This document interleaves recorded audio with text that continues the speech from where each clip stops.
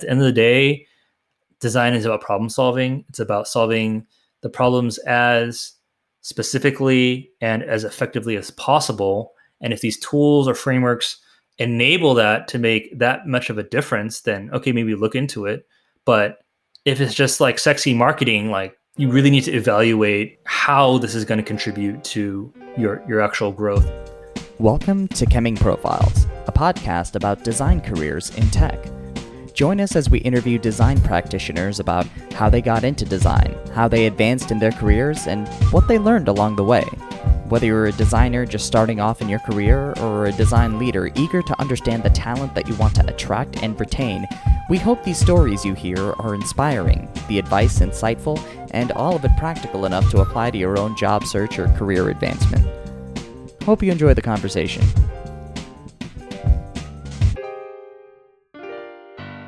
All right, everybody, welcome to the Chemming Profiles podcast. We're here with Jon Wood today. Hey, Jon, thanks for taking the time. No problem. Glad to be here. Awesome. Really excited to learn more about your story, how you came into design. I'd love to get a 30-second takedown of who you are and what you do today. Sure. So I'm a product designer. I work at Liferay. I've been there for a year and a half now. And it's been fast. Obviously, with quarantine, things are just in a weird funk, but really enjoying just how I get to work with enterprise customers and being able to work on our internal products, and also just with helping other enterprises get to the solutions that they need. Before this, I was working at a startup, multiple startups, and all like early stage ventures. The last one I was working at was in the real estate tech space. And so, yeah, I feel like I've definitely like jumped into a different world going from startup to enterprise, but really enjoying just the different perspectives. I've learned so much from it. Before you were in design, you taught European history, for 5 years. Talk to us a little bit about what that experience was like and what kind of led you to make the shift away from that into design. Right. So my undergrad studies was in sociology. Shout out Alan, right? That was our connection. I got a minor in education, and I felt like, I really enjoyed, well, I still do, as sure. I've been already saying, like, I just love learning. There's something out there to always learn. And I feel like I'm growing, right? And I want to help other people experience that. And I felt like education was very meaningful, and I wanted to try it out. And I felt like I like to communicate in order to allow people to have a better understanding of whatever they need to learn. So I just straight out of college went into the classroom, and it was a very rewarding job. And I think that there's such a unique role in education, such a huge need, right, as we know today in our society.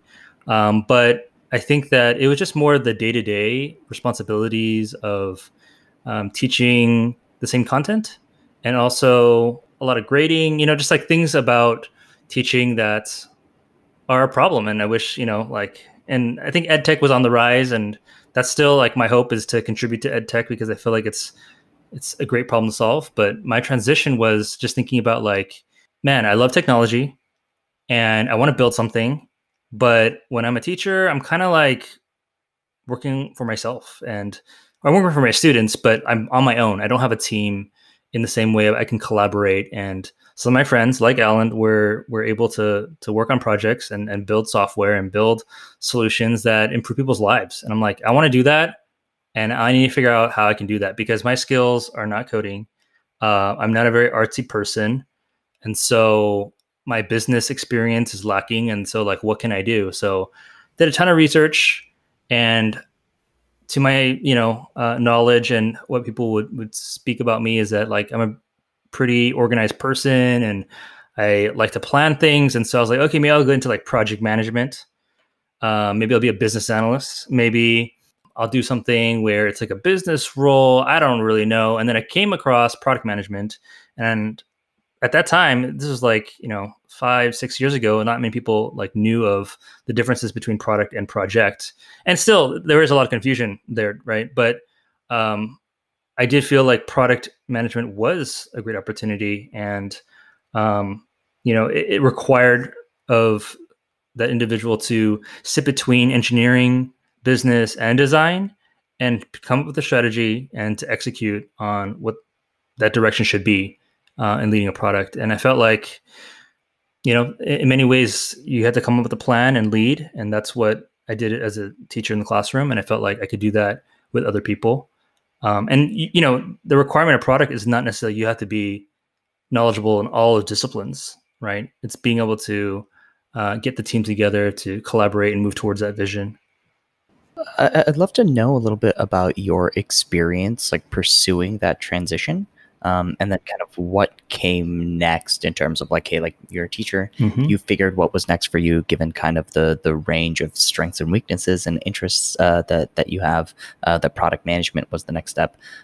So what came next once you made that decision? So it's a tough decision, I think, for everyone that's considering a career change. It's like, man, this is all I know.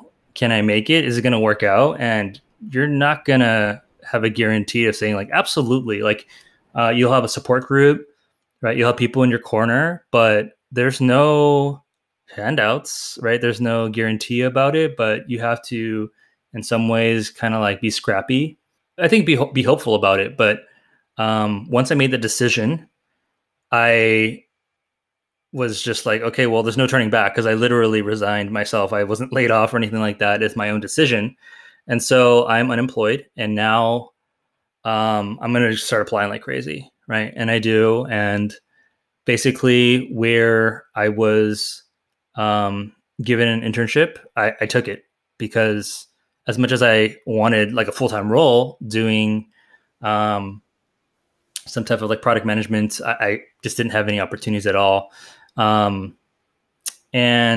what I ended up doing was I took a part-time course at General Assembly for product management, and it had a good overview. And I felt like you can't really get a degree in product management. That's not quite how that works, right? You need the experience, and you need to ship something, really, is what I was getting. And I remember I would basically reach out to my network of friends who were in the tech industry and asking them like, yeah, can you connect me with anyone?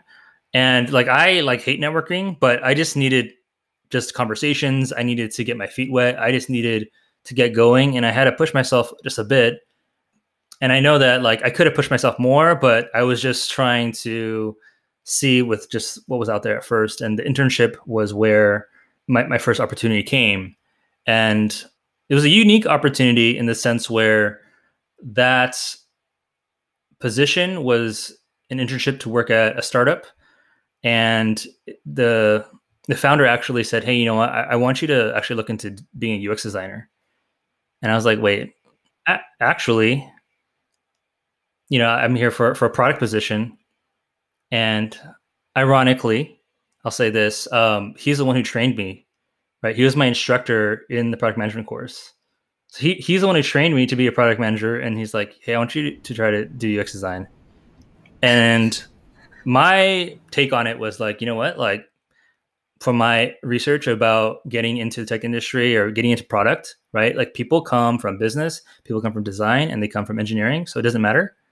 Yeah, you can get into product in any way. So I was like, you know what, I'm not going to be picky about it. I'm going to try it out and see what's out there and see what I can learn. Totally. Where are the common threads for you, right? How does your teaching experience influence your work as a designer today? What are the principles that you carry with you, and maybe even tactics? So, like, as we all know, as designers, ultimately, we have to be user-centered, right? People-centered, human-centered.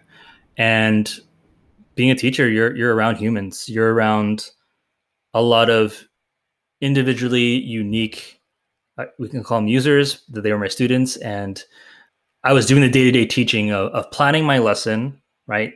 Executing it, and then reflecting, and then iterating, right? And so what I was actually doing was I was designing an experience and a service just in a classroom setting around certain content and curriculum.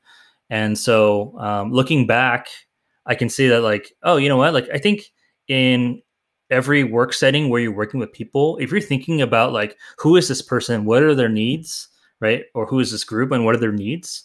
Right? Like you are designing maybe on the fly, maybe you are doing some planning, maybe you are writing some documentation, maybe you're doing some reflection and like iterating on your solutions, like you are designing. And I don't think that design equals software and producing mock-ups, right? Design is truly providing a solution for whatever problem for a person. So I didn't have that foresight when I was going and saying like, hey, I'm a teacher and I can do this. I think the way I approached it was like, there is a goal that we had, like when I was a teacher, like I need my students to learn this information, right? And so I saw it from maybe just like a user flow in general. Like I had to know like what their needs are, and then I had to plan it out, and then I had to execute it. But I didn't have this full holistic understanding of how I was actually doing user-centered design without knowing it, right? But I can say that now, looking back, because I have so much more experience as a designer. But at least at the beginning, I was like, you know what, like if you're doing your job, I think no matter what industry, like I think you're thinking about like, okay, what do I need to do today? How am I going to get there? Who do I need to involve? Who do I need to communicate to? How can I help them? These are things that designers are thinking about. They're just thinking through a medium of, right, like a platform or some type of app or something like that. Curious about some of that stuff that you've learned along the way, right? What are the things that you wish you knew about design or design careers earlier on that you kind of understand in hindsight now? I mean, I think it was more of a timing thing where I kind of just like changed careers and started applying. And I think within maybe like a month, I was able to get that internship. But, not everyone has that, what we call it luck or that fortune and that blessing. Like it was provided to me. And so sometimes people have to like have this waiting period as far as like, when am I going to get my first role, right? Whether it's internship or full-time. And hopefully like it's pretty clear now that like you really need to understand that your skills are being grown as you actually work on a project. And there's only so much preparation that you can do in terms of being qualified to work on a project and know enough to feel confident, where you actually need to learn from your mistakes, right? And you should try to get like a real, or you should get feedback from current designers because I think that like it's fine that anyone who wants to join like a network of designers or amongst other beginners, there's so many of them, and I think that's good for support. But I think having a mentor, I think we always hear about that too, is super key, just because it's a different type of feedback when it's very specific as far as like the type of feedback you're requesting. And also there's a consistency, ideally in a mentorship role, where they can see that growth, right, over time, versus like, like when you kind of join a network, you're like kind of committed, but then you only shallowly know certain people and their abilities, and like it's a lot of meet and greet, and that's fine. I think that serves its purpose in itself, but there's something about going deeper, and maybe you don't even need to call it a mentorship, but at the bottom line, if we just kind of like level it out and we just say, like I'm a hungry designer and I know that my design is not perfect, so I want to learn, and if anyone can help me improve, like let me just throw it out there. And like there's a huge design Twitter community. I don't know how effective people have found that for them, but I think you just have to even reach out to your own friends. And I've had friends that like really were there for me when like it was no longer just about like, hey, make me feel good because you're my friend and like give me compliments, but really just like, how can I improve, right? And Alan, I still remember the first feedback you ever gave me on the first website I ever made. Do you remember? No, I have no idea. It was just like a landing page, and then you're like, hey, I think you need more visual hierarchy between your two sections because you used a light gray and the light blue, and it's just not enough contrast between the two. I still remember it. It was one of the first things I ever built, ever designed. That's awesome that you remember. Yeah, I think mentorship is such a big thing. I think it's one thing to find that sort of mentorship, like on your own time or like via Twitter or friends. But I'm curious about how you approach mentorship during the interview process, or like how do you approach finding mentorship within like a company that you want to work for, or when you're interviewing a candidate and they ask about mentorship? Be direct. Absolutely. Like that is so important, right? To professional growth, whether you have that in your company or not. You're working there 40 hours a week minimum, I would say. And so like that is where most of the time your coworkers and ideally your mentor should have the most visibility on what you're working on, your progress, your own like growth in terms of like your own goals, right? Like having a place where you can communicate your goals of how you want to be growing either this quarter or this year, and for them to actually, right, I would say conveniently be around your work, and even just like setting up one-on-ones. Like that was one of the things I actually asked my current company, which is like, what does mentorship look like, and is there opportunity to do so? And my manager said absolutely. I'm here, and like we have other people on the team, that it's very like collaborative, right? Like it's peer-to-peer type of growth, and they lived up to that. They absolutely did, and I appreciate that. And it really just starts with a few things. Like one, we have like design critiques on a weekly basis, and we have a certain like format of how we go about doing that. And we've tried different things for different things that we request feedback on. I have one-on-ones with my manager every Monday morning, and it's not always like this formal, like, all right, let's talk about work, right? But it's a relationship, and he always asks me like, how can I help you this week, right? And he actually does. Like, it's not just like, hey, are you struggling? All right, I need to find help so someone can help you to bail you out, right? But like, whatever I tell him I need help with, he's there. And so companies, if you're listening, like, man, it makes employee satisfaction so much more, because it's you can't put a price on that, right? Some of the stuff that you mentioned about kind of that mentorship and guidance aspect on the job, I'd love to dig into that a little bit more too, right? Like what should, earlier career designers be thinking about in terms of even coming to meetings, like their weekly one-on-ones with their managers? There's some aspect of it you touched upon, which is kind of like regular functional unblocking, but how can you go into those meetings with the manager, let's say, with an agenda that's actually going to like lead you to up leveling your job over 6 months, over 12 months?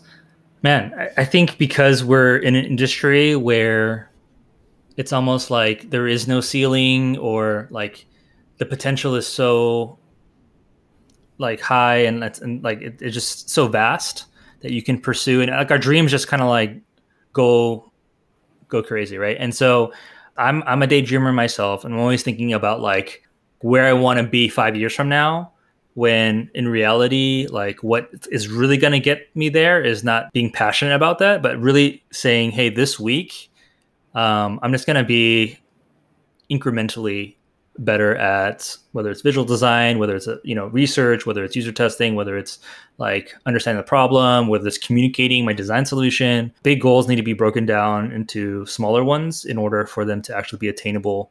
Like you're just gonna be disappointed, right? You're just like, why am I think we've seen a lot of articles about this recently, or in the last couple of years, just about how like there's always this dissatisfaction between what we aspire to be to where we are, right? And no matter what, I think there's going to be a gap, but how do you close that gap, right? And I think you can only close that gap in increments, because that's just realistically what you're able to achieve on a weekly basis. And you're thinking about it more often than once a quarter, I would assume, especially when you're younger. Like you're just like, I'm so hungry. Like, why am I not improving as I want to? I think it's just that we are looking farther ahead than what we need to focus on right now. And yeah, I think that what that looks like is, with that mentor, tell them specifically like, okay, I want to improve in this way. So maybe just this week or this next 2 weeks, I should like, what can I work on to improve my understanding of design systems, right? And maybe they'll help break it down for you too. Or maybe they'll tell you like, why don't you just start building a really, really basic one? Or, being able to just chip at it because, a little bit over a period of time is actually going to bring you a lot farther from my experience.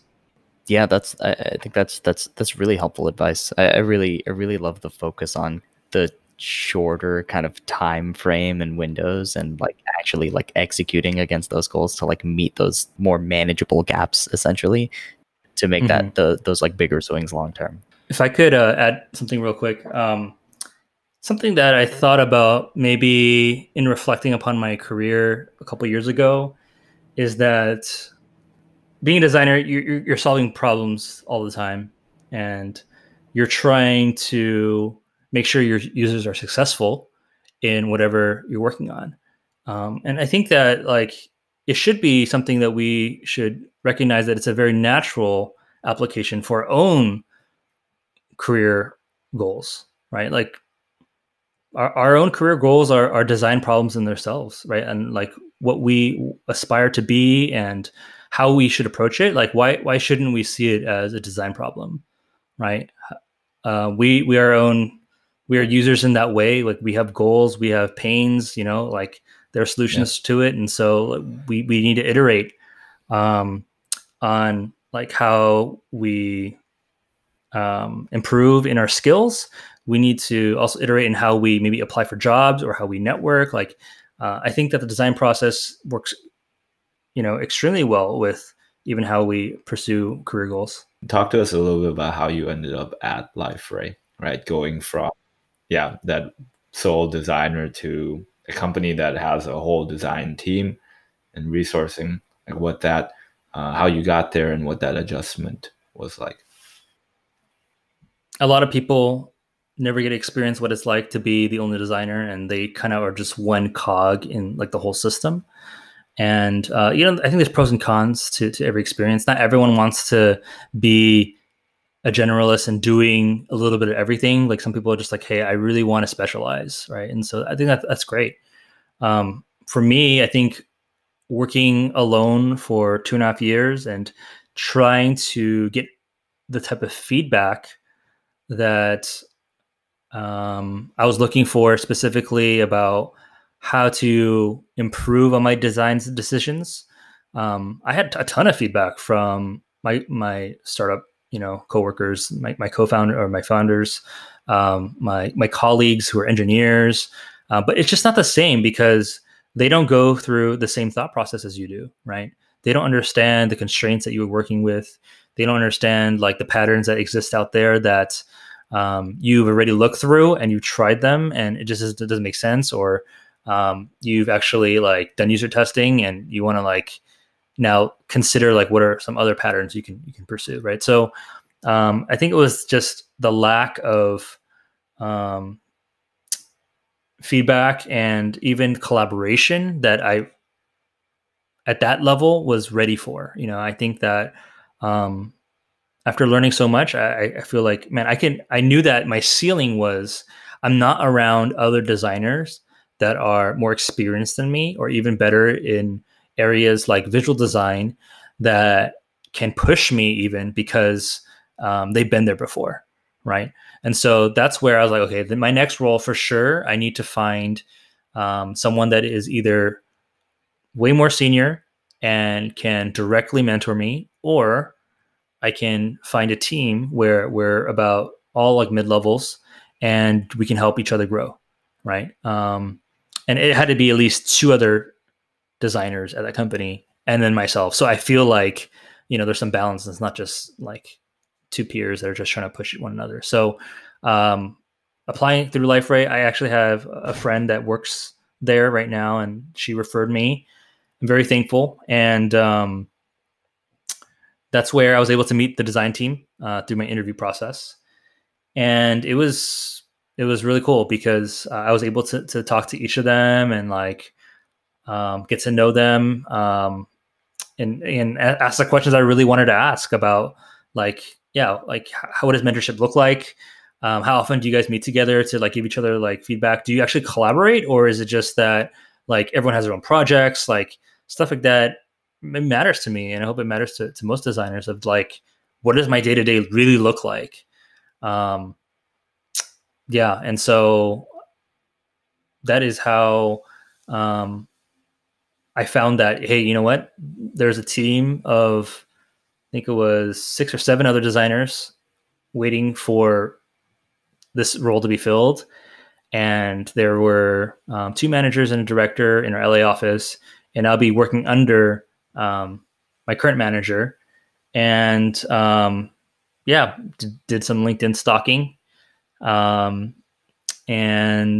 like he actually is not that I guess like active on social media, but like he is like a killer designer, and so I was very surprised when I actually started working next to him, and I was just like blown away, and I was like, wow, this is just awesome. This is what I was looking for.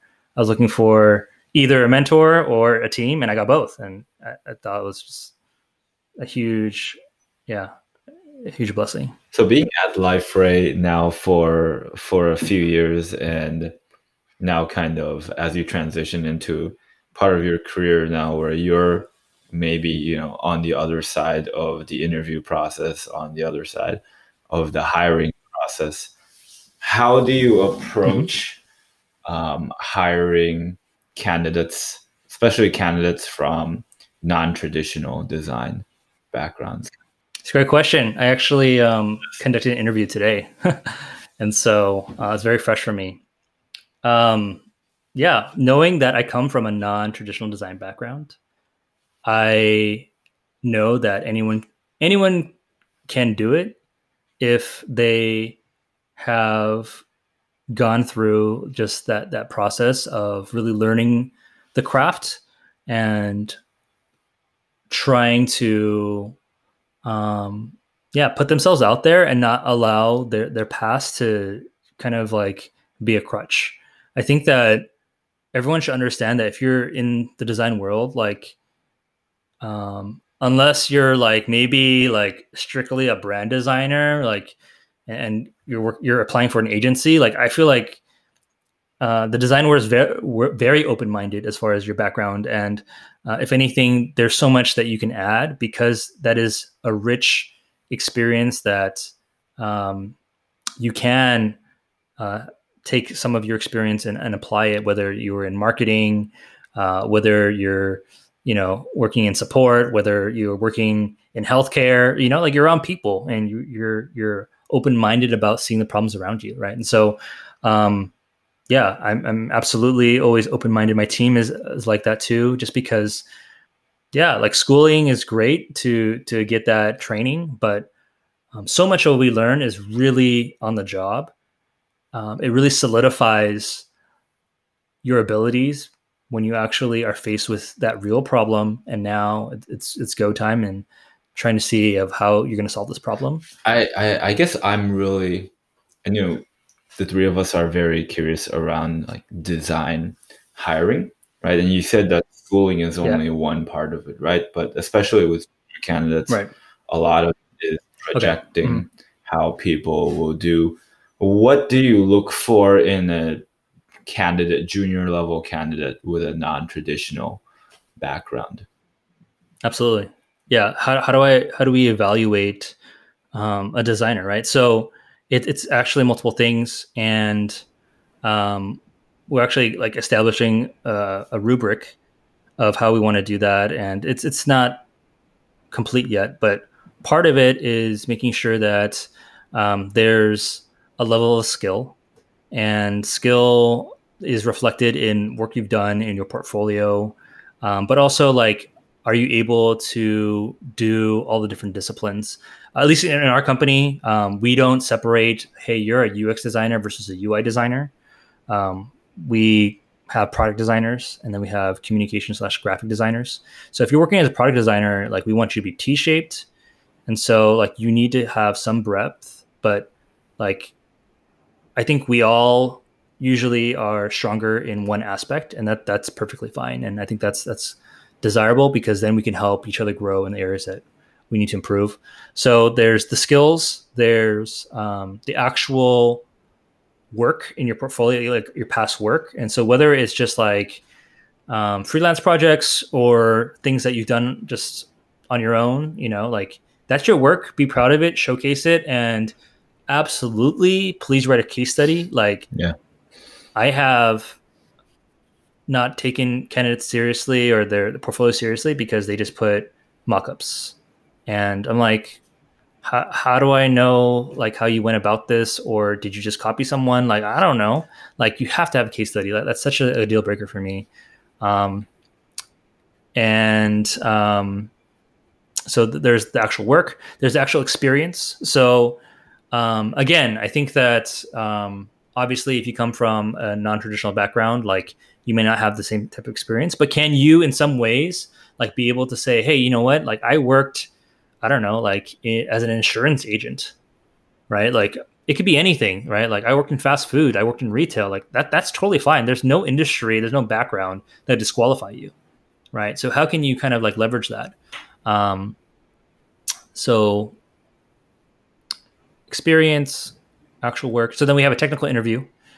We also have a role fit. So we know that across all of our different product design roles, they'll be working on a specific product or team, and certain roles maybe require more visual, or maybe some require more of like research or user testing. And so knowing that there are certain like nuances to that role, like can they fit and live up to what the expectation of that job is.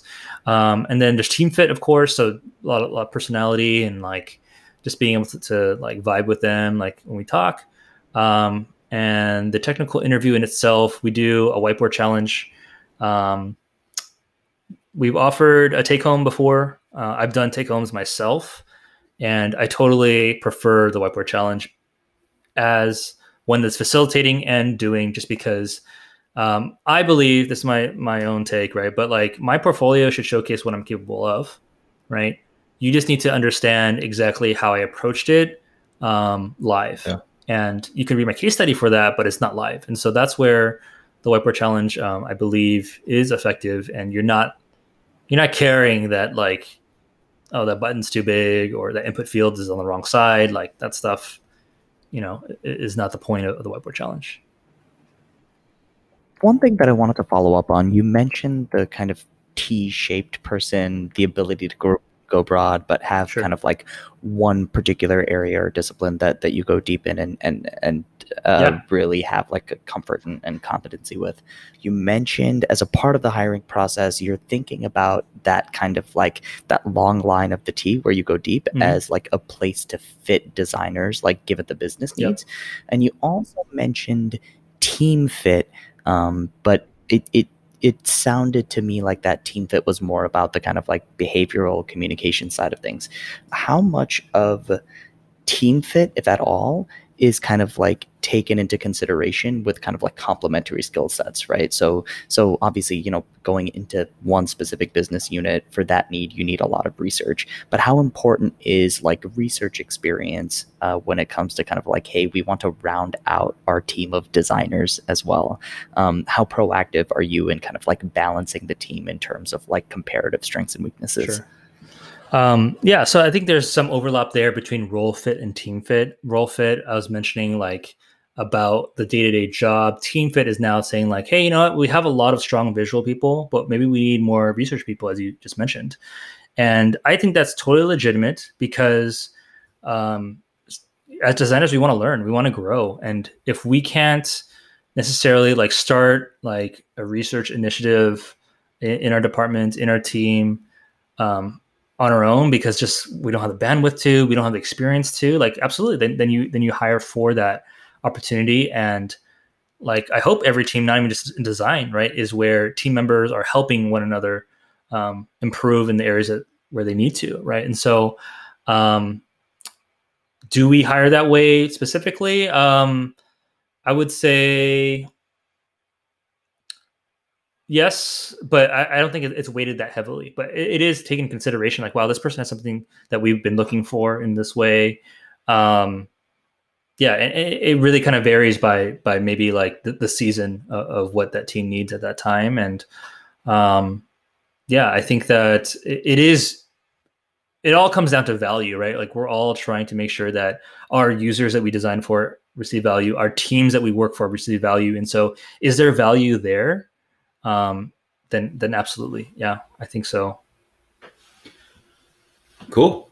So yeah, we just have a few minutes left, and I think we mentioned earlier that we run a network for junior and mid-level designers called the Kemming Network. We told them that we were talking to you, gave them a little bit of your info. They're super excited to ask questions. One of the questions that was asked was that in looking at just kind of like a UX job listing on Liferay, states that expertise in coding languages such as HTML and CSS are a plus.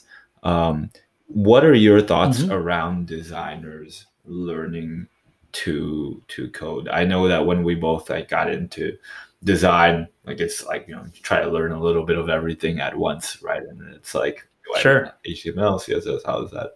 Yeah, what are your thoughts kind of about that?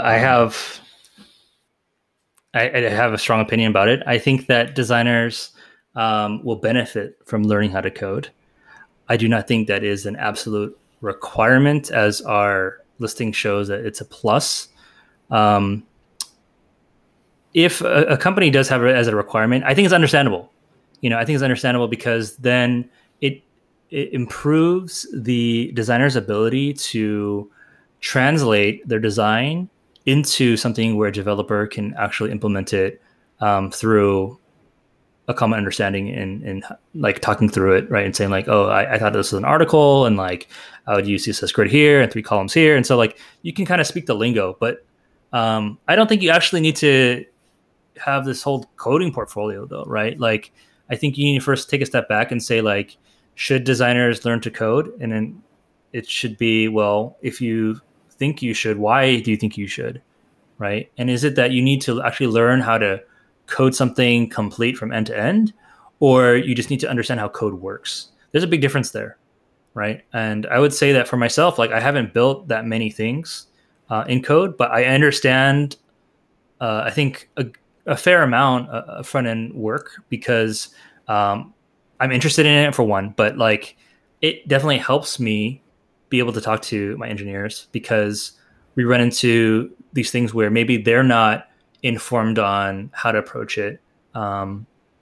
Because, like translating a design then, requires some type of explanation as far as like maybe like responsiveness or certain interactions or just like, why does it go there? And like, what can they expect of like, if the data does change, like how to anticipate all these types of things. And so I would say this, right? Like learning how to code is like what, at least in our company, we have this like engineering skill as a designer, and we have like other skills that are in product design, like visual, strategy, interaction, right? And I think like engineering is just one arm to it.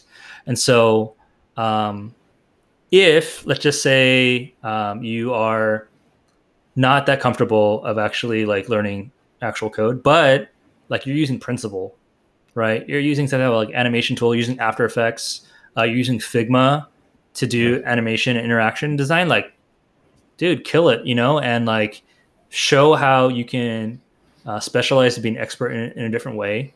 And it's not so much like you have to be a unicorn for sure. Like that's not what companies like really need, right? They need people that are just good at their craft, and like you'll find the right fit in that way. And so whatever it may be, whether if it is engineering and coding, or if it is just like UX strategy and just like I'm really just like awesome about like doing research and user testing, like go for that. Like we only have so much time and resources to allocate, right? And this is not the only place to place it, right? But it's a valuable one. I appreciate it. I like it. I like to like see the benefits of talking to my engineers. And there's things that I pitch, and like today I pitched if we can consider container queries, and they're like, oh yeah, we'll look into it and stuff. And I was like, oh, that's cool. I like read up on that, and I kind of knew about it, but I don't think that if I didn't know that part of like that coding technique or whatever, that the solution I designed would not work, right? There's other ways around it to implement it. Yeah.